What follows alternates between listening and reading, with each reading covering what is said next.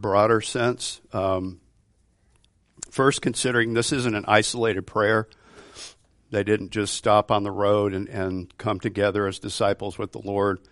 This has been really closely woven and integrated what we've seen. We haven't gone through it in detail. I encourage you to read it. But John 13 through 16 to read this whole farewell discourse.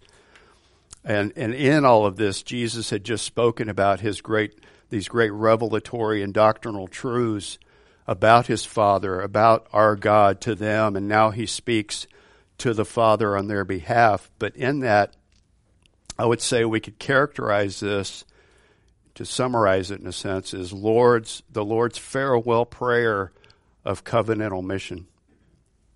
So that's why I left this up here. I'll say that again, but his farewell prayer of covenantal mission.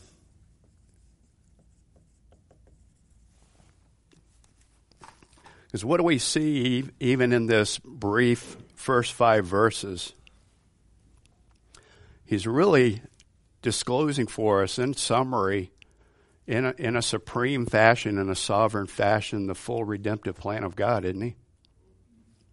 And you see it spelled out, drawn out in kind of an order of, obviously an orderly fashion, but how it's going to be accomplished throughout these 11, soon to be 12, then 13 if you count Peter's appointment of casting lots. But through these apostles who are creating, who build upon this foundation of Jesus Christ, and then ultimately through the church. So we see here that this full redemptive plan, but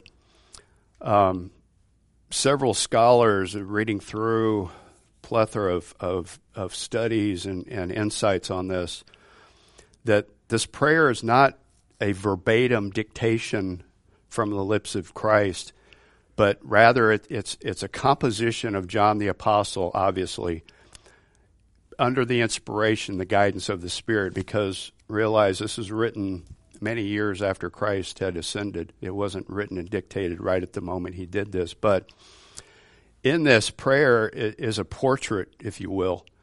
It's one of Christ Jesus, much like the prologue we see in John 1 to 18. But here we see Christ set forth as the only beloved sent by the Father.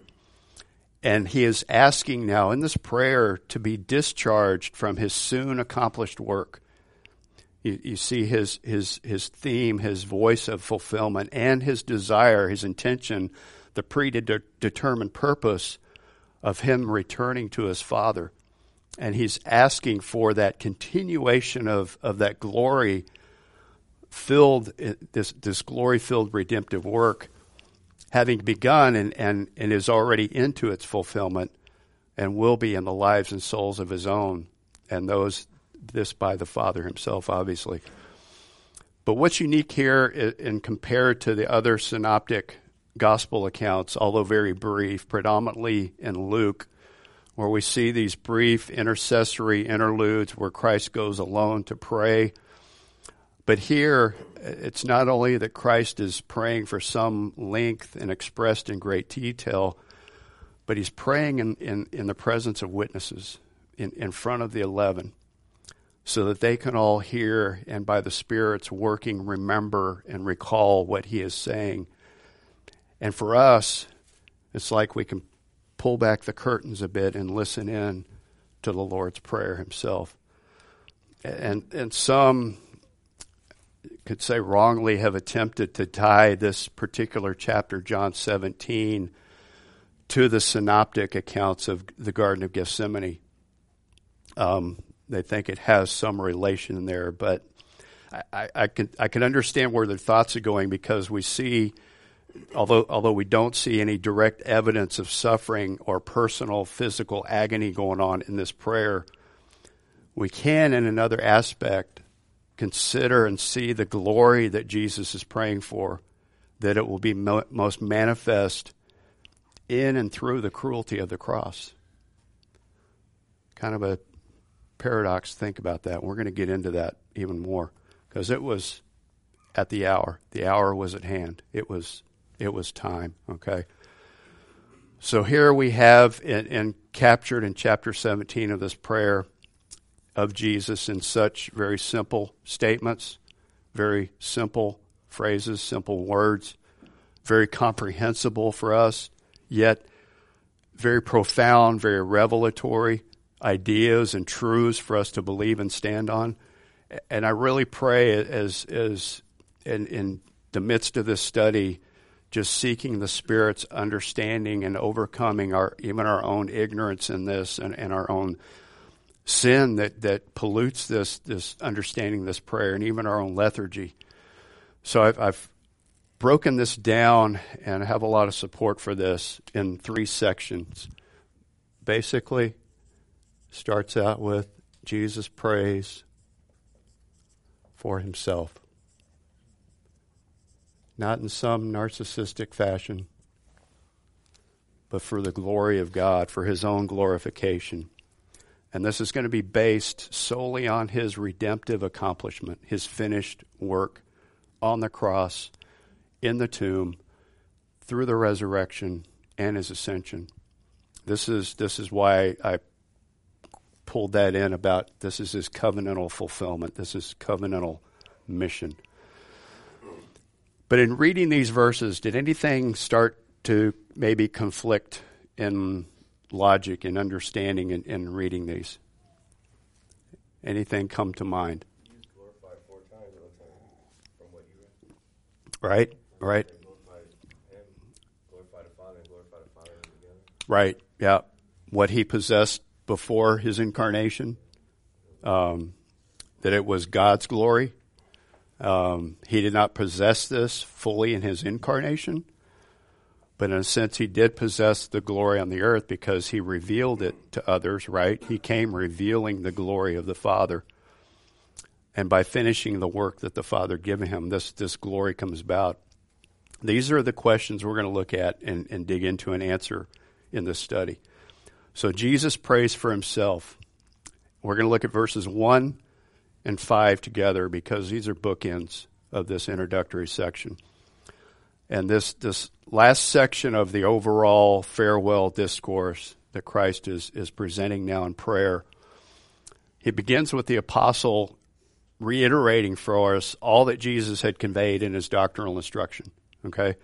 The truth regarding his triumph, his victory over the world, where he was going, and all the simple language described to the disciples, and the promise of the Comforter, the Paraclete, and now his prayer is the capstone. And he's he's adopting and looking at this long-range view, one that has a very valid expectation of a glorifying victory through this enormous conflict on the cross.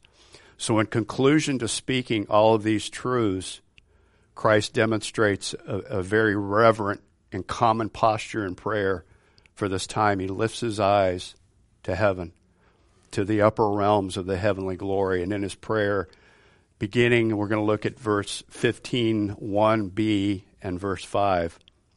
2 aspects of the themes here. Father, the hour has come. Glorify your Son, that the Son may glorify you. Now, Father, glorify me together with yourself, with the glory which I had with you before the world was. So in these 2 verses, there's 2 subparts that I want to look at in this genre of prayer. The mission of his prayer and the basis for his prayer. Do you see here the mission of his prayer in 15:1b?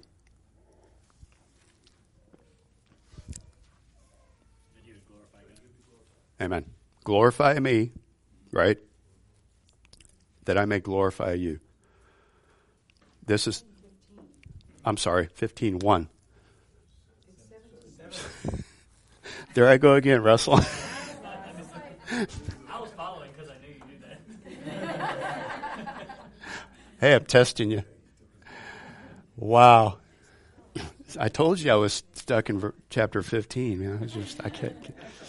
Apart from him, you can do nothing right? Oh, thank you, dear. Thank you, Russell. So, 17:1b. Yes, not 15:1b. Wow. The mission of his prayer. So simply, Jesus prays for his glory. He prays for his Father's glory in this hour, in this predetermined, God-ordained time that has come, that is at his doorstep, that is dawning before him. Speaking of, obviously, his pending death, his crucifixion, right? Not just a normal death that we may incur, not cancer, not age, not organs shutting down, nothing due to what we incur because of our sin, right? This is Jesus' own unique, predetermined death to be carried out on a cross, in the burial tomb, in 3 days of silence, and in his triumphant resurrection, and finally his ascension. This is a very striking approach or reality to victory and to glory, isn't it? Completely opposite of what we would consider and think for someone to be glorified, to be considered majestic or mighty. You know, you would not want them ever to die. And this is what the disciples carried in their thinking many times, that he was going to come, freeing them from Roman rule and oppression, usher in a new kingdom. Yet here he is telling them, which brought sadness and discouragement many times and confusion and denial, was, I'm going to die. I'm going to the cross, which was, we know, the most hideous form of death in that time. But earlier, back in John 12, Jesus does talk about his glory in the example of a seed, a kernel of wheat that has to fall to the ground and dying so that it will create many seeds. But here in 17:1 and 5, Jesus is speaking of his glory, associating with returning to his Father's presence that he knew before the world began. And both of these, in his glory, returning to his Father's glory, the glory that he had before the world began, rightly express and contribute to it, but more striking of the two is the glory, as I said, connected with the cross. And it's really significant for us to note that this initial glory, this first glory that was going to be made manifest, the glory that was the Father's appointed hour for him, did not result in our Lord's humanity as any excuse toward fatalism. He never faced the inevitable with the sense of indifference, right? He prayed. He prayed for this glory, this manifestation of glory to come, facing the inevitable in this pinnacle of most undeserved, absolute, necessary suffering. And in that we see this predetermined, decreed will of God, that this is the most manifest glorification may take place, and it is the most manifest glory of God. This should just really, for us, magnify the surpassing wisdom of God. Does it not? Think about this. This Roman means of abject, brutal, violent torture and evil will be and was and is for us Jesus' means of preeminent glory. For us to behold this full, visible, wasn't tangible for us. We're not in that time, but it was truly for these disciples. Presentation of the really the eternal love of God to us and of his Christ. And exercised in the most powerful, redeeming manner on our behalf.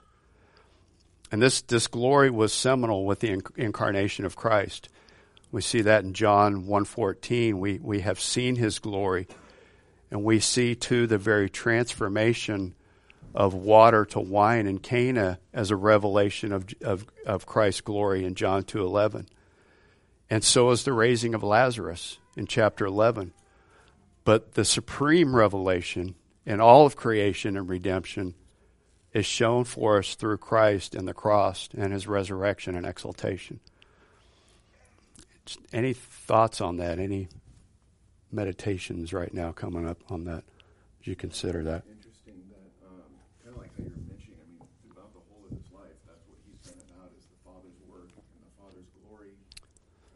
see it all the way to the end, where even the glory he is asking for is for the purpose of glorifying the Father. Right. And then at the end of that, in that sense, is when then he is fully glorified through his resurrection, ascension, and so forth. Amen. So it's just interesting, like that is the common theme throughout, is the Father's glory. Always the whole redemptive plan. Right. It will benefit us, absolutely, but it is all supremely for the Father's glory. The means by which he will be glorified. For the redemptive work to take place. Yeah. We're going to touch on that some more here in just a minute. So this most excellent, this most supreme glory that Jesus is speaking here is linked with the same glory he shared with the Father before the world began, to Jesus' pre-existence, okay? But what do we mean by this glory?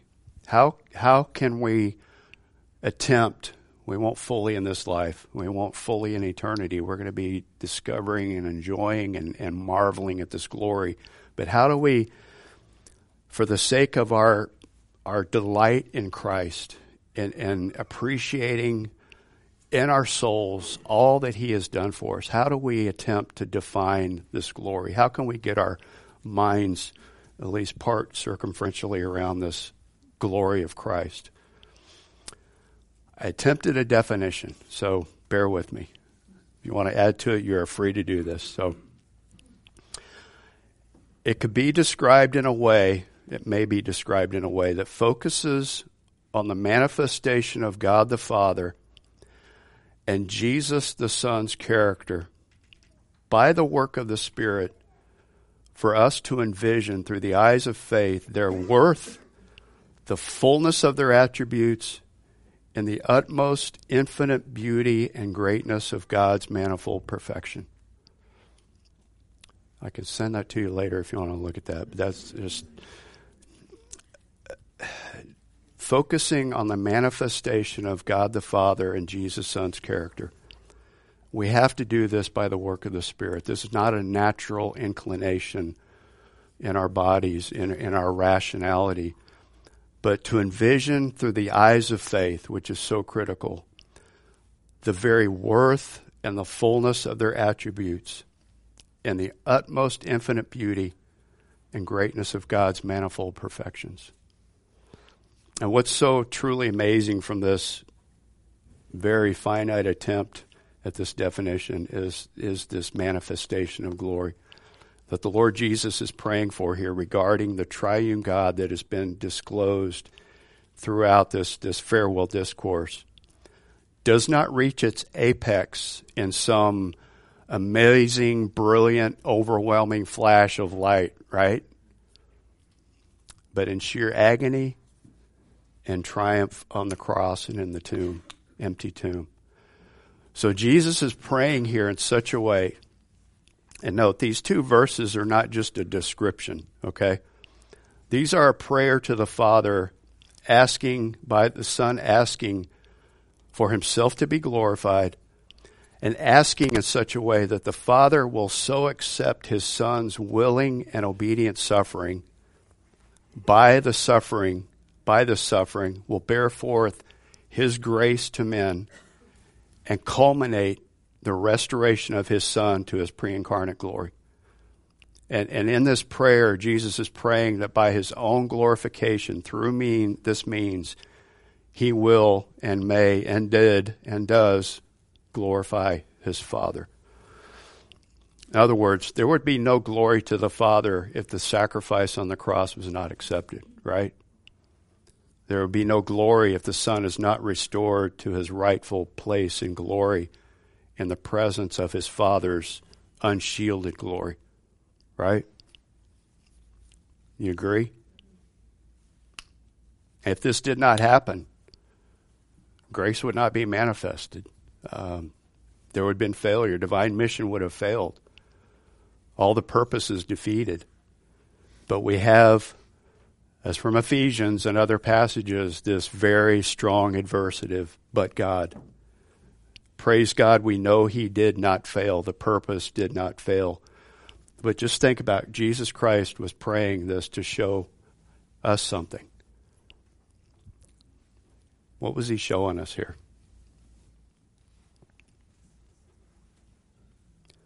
Kind of goes back to Matthew 6.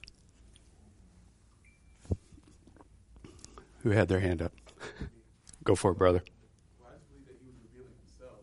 Like, the Jews, like, they were conflicted because when Jesus said that, him and the Father were one, like, they were thrown off by that because, like, who are you? Like, you're just this common guy that we knew growing up, and, like, he's just a carpenter's son. Right. And so for him to put himself in the same place as the Father, saying that he was one with him, they charged him obviously with blasphemy. Right. He proved it by his works. And so I think just going back to verse 3, where it says, and this is eternal life, that they know you, the only true God, and Jesus Christ whom you have sent. Right. That just in the first part of the prayer, like he's revealing himself, to his people, as he said he would. Right. And remember too, this is an intimate group too. These are his own. Judas is gone. And to us, to those who understand this. You're right. You're right. But in another essence, very strong essence, this heartfelt desire of the Son, he's showing really an indescribable joy of what we studied in Matthew 6. Your will be done, hallowed Father. It's not my will. I'm here even as the God-man to do fully your will, no matter what it may require. I don't know that I would be willing to be nailed to a cross. That was, we're going to get into those prayers on the cross, Lord willing, next month, but that was a horrible physical death to face. And for him to say, no matter what, your will be done, not my will, your will be done. And with the joy, what does Hebrews say? The joy set before him, he endured the cross, bearing its shame. So given that this great mission, this glorious mission, or the charge of his prayer is that Jesus will be glorified, we can now see the basis in the next verse, the support that Jesus presents to his Father in praying itself. And this is our second point B, the basis in 17:5. For Jesus to be glorified and in turn glorifying the Father, we go to verses 2 to 4, which is what brother was going into. And beginning with verse 2, he says, even as you, Father, gave him authority over all flesh, that to all who you have given him he may give eternal life. So in this even as that begins verse 2, or just as, or some translations just has as, it's really used as a preposition here. And it ties 17:1b into 17:2. There are some relational ties that give way to a purpose here, why Christ is praying this. Because in 17:1b we see really an imperative statement, glorify your Son. Okay? The purpose clause, or what follows that the Son may glorify you. And then in 17:2 we also have a statement, not so much an imperative, but a statement that says, you gave him authority over all flesh. The purpose clause, that he may give eternal life. Right? So not a perfectly mirrored parallel across these two, but do you see the connections here, these parallels with it? And we have to look at this. You have to look at it according to the nature of the authority that the Father has given the Son. Okay? And there's two questions that come from this in looking at the nature of this authority. When was this authority given to the Son, and what is distinctive about it? So when was the authority given to the Son, and what's distinctive about this? Because in verse 2 he says, even as you gave him authority over all flesh. He's referring here to a decision in eternity past, to grant Jesus authority over all the people on the basis of his obedient humiliation, suffering, death, resurrection, ascension, and glorification. So all of that was encompassed in this decision in eternity past. And this is very similar in character to what we just studied in the men and women's study in Philippians 2, 5-11 about Christ humbling himself, becoming obedient to the point of death, even the death on a cross, right? To the glory of the Father was the ultimate outcome that Paul talks about. This decision made in eternity past on the basis Jesus can say, and on this basis he says, you gave him authority, just as Christ can refer to those to whom he gives eternal life as those the Father has given him. Okay? So there's a predominant word here in this verse that screams mercy. Do you see it? Gave, gives, given, all from didomai in the Greek. It's a gift of a peculiar, unworthy people, a gift of authority, a gift of eternal life, which we're going to get into, to this people, a gift by the Father already determined in eternity past. And to look at this authority Christ is to have over all people that was promised in the past is because God alone, with God alone, his decisions and his doings are what we could call coextensive. They extend over time. They are sovereign. And to note here, Jesus actually receives this particular gift from the Father only after his cross work and exaltation. And this is what we hear Christ say in Matthew 28:18. At the final commission before his ascension, all authority over heaven and earth has been given to me. Work is complete. I'm ready to go back to the Father, to that glory. Now all authority has been given over to me because of the accomplished work. Now all of those that the Father has given to me now will come to me. Amen? So, to look at this authority Christ is to have over all people was promised in the past, as I said, because God alone and his decisions and his doings are coextensive. Now we have the purpose. It's clear here that to all whom you have given him, he now may give eternal life, which of course depends, again, upon the full completion of the cross work, the grave work, the ascension, the exaltation of Christ. Because again, without any of this work, no cross work, no sin is forgiven. No resurrection, no paraclete, no conviction, no regeneration, no new life, no basis for any authority would have been established on which any of us can stand and should stand, which is on Christ alone. So in essence, the nature of the connection of these two verses in this prayer of Jesus can be stated like this, as if Christ was praying this: glorify your Son, that is, accept my obedient suffering and return me by the way of the cross to the glorious radiance of your unshielded and most holy presence, just as you have already promised this exalted state to me. So the purpose of the Son's glorification, so that the Father may be glorified. The purpose of the gift of authority over all people, so that Jesus might give eternal life to all the Father has given him. Flow going okay? Understand? Any questions so far? Thoughts? I would like to hear that connection part again. Okay. What I just said? What I just said about the purpose? The connection of The purpose of the Son's glorification, so that the Father may be glorified. Oh no, the connection where you said the connection, and you said glorify your Son, accept my obedient suffering. Okay.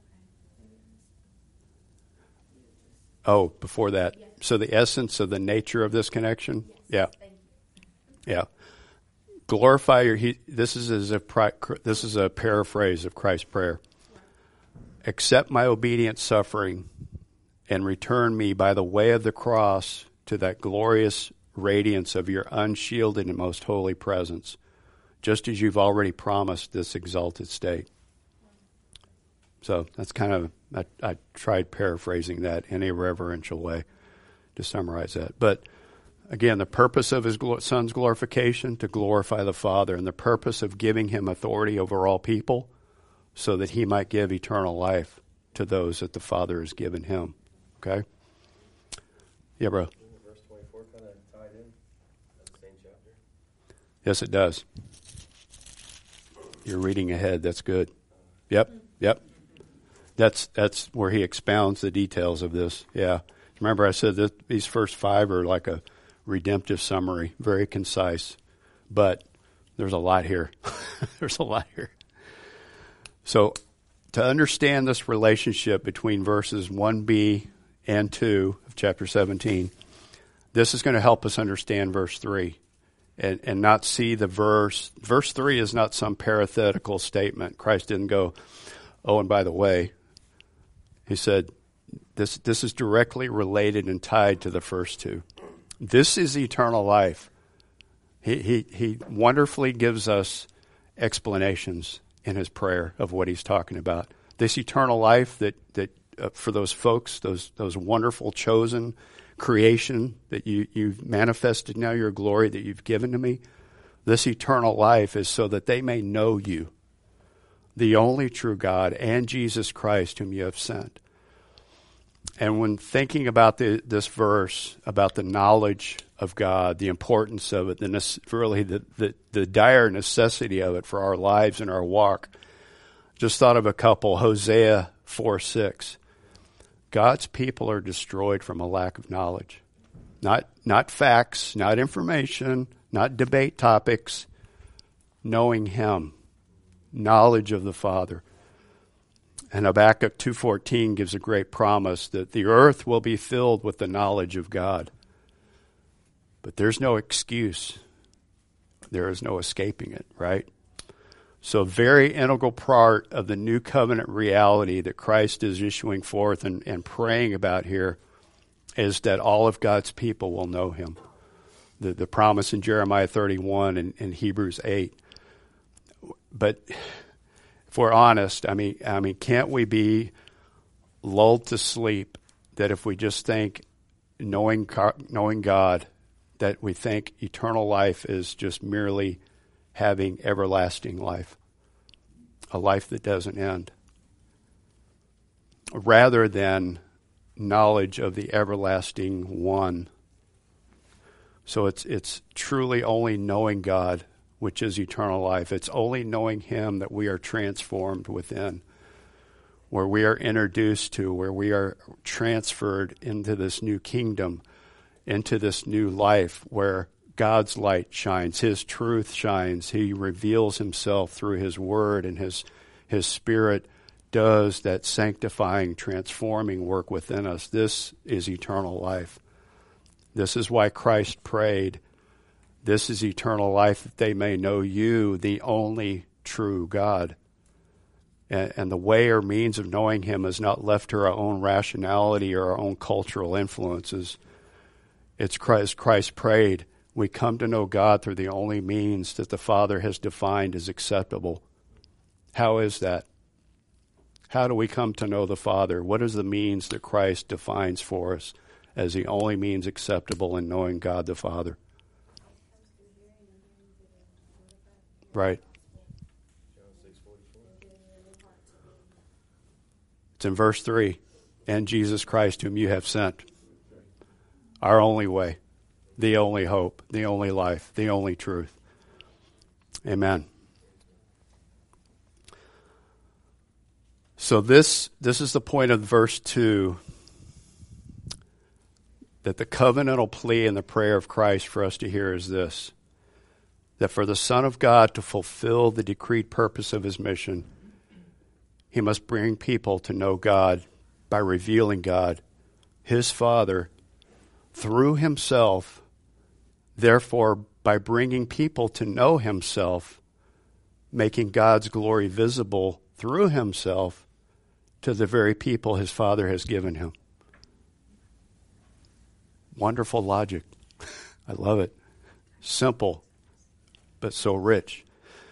This is the entire purpose of John 1:14, of him becoming flesh, of revealing God himself, revealing the Word of God, dwelling among us. We saw his glory as of the only begotten of the Father, full of grace and truth. All that God offers to us for salvation comes through the revelation of his Son, the Word, and of course in the regenerating and revelatory power of the Spirit. And this is why Jesus continues in his prayer in verse 4. I glorified you on the earth. I finished my work. My obedience is complete, knowing that the cross would be fulfilled. Having accomplished the work which you've given me to do. And Jesus in his earthly ministry was revealing his Father's glory so that people would have a secure foundation for faith, for belief. And in simultaneously revealing his own glory, he reveals his Father's life and his glory. And for Jesus now to say he's completed, he has, having accomplished, or better, by accomplishing the work on our behalf and of his elect, he's in fact looking back on the sustained ministry here on the earth, revealing his Father. And yet at the time, the very time of this prayer, it is at the cross where the greatest revelation of glory is yet to come. So this pinnacle, we've talked about this many times, this being the true pinnacle of all human history, the cross of Christ. It's where supreme revelation of his glory makes fully known the Father and his redemptive work, really unveiling for us to see the glory of the Father through the Son by the work of the Holy Spirit. And with this climactic revelation of glory yet to come, we can, for us on this side of the cross, hear the words of Jesus, it is tetelestai, it is finished. And here our Lord, our Savior, is praying that the Father will glorify the Son and the impending work to be carried out, what we're going to look at in the next section all the way to verse 26. But here in this lifting up of the Son, are the Father and the Son most clearly made known, and where they are truly known in what is called, this is where eternal life is inaugurated, in knowing him.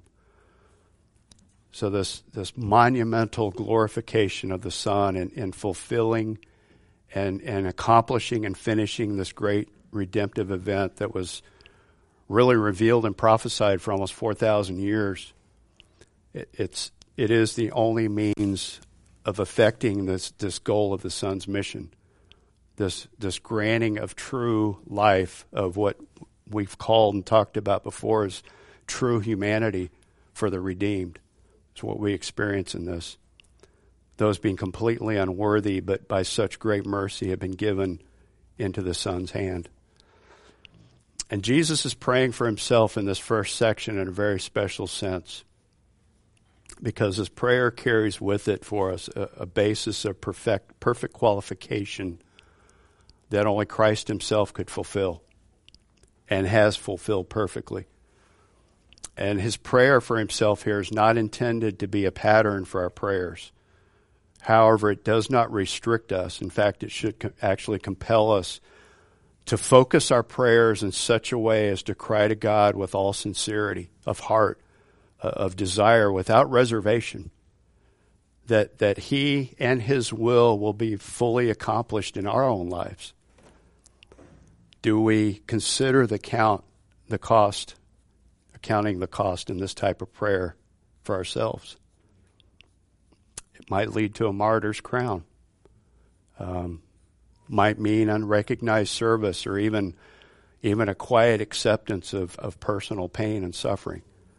But in any case, even in looking at this summary introductory prayer of Christ's overall prayer, it really is the best prayer and best way for any of us to enjoy God's favor and blessing. And it bears great significance in our study and in our knowledge of God. So any thoughts? Any comments? Yes, brother. So I'm just thinking about like verse 4 and just like some of the practical aspects too, as far as like our daily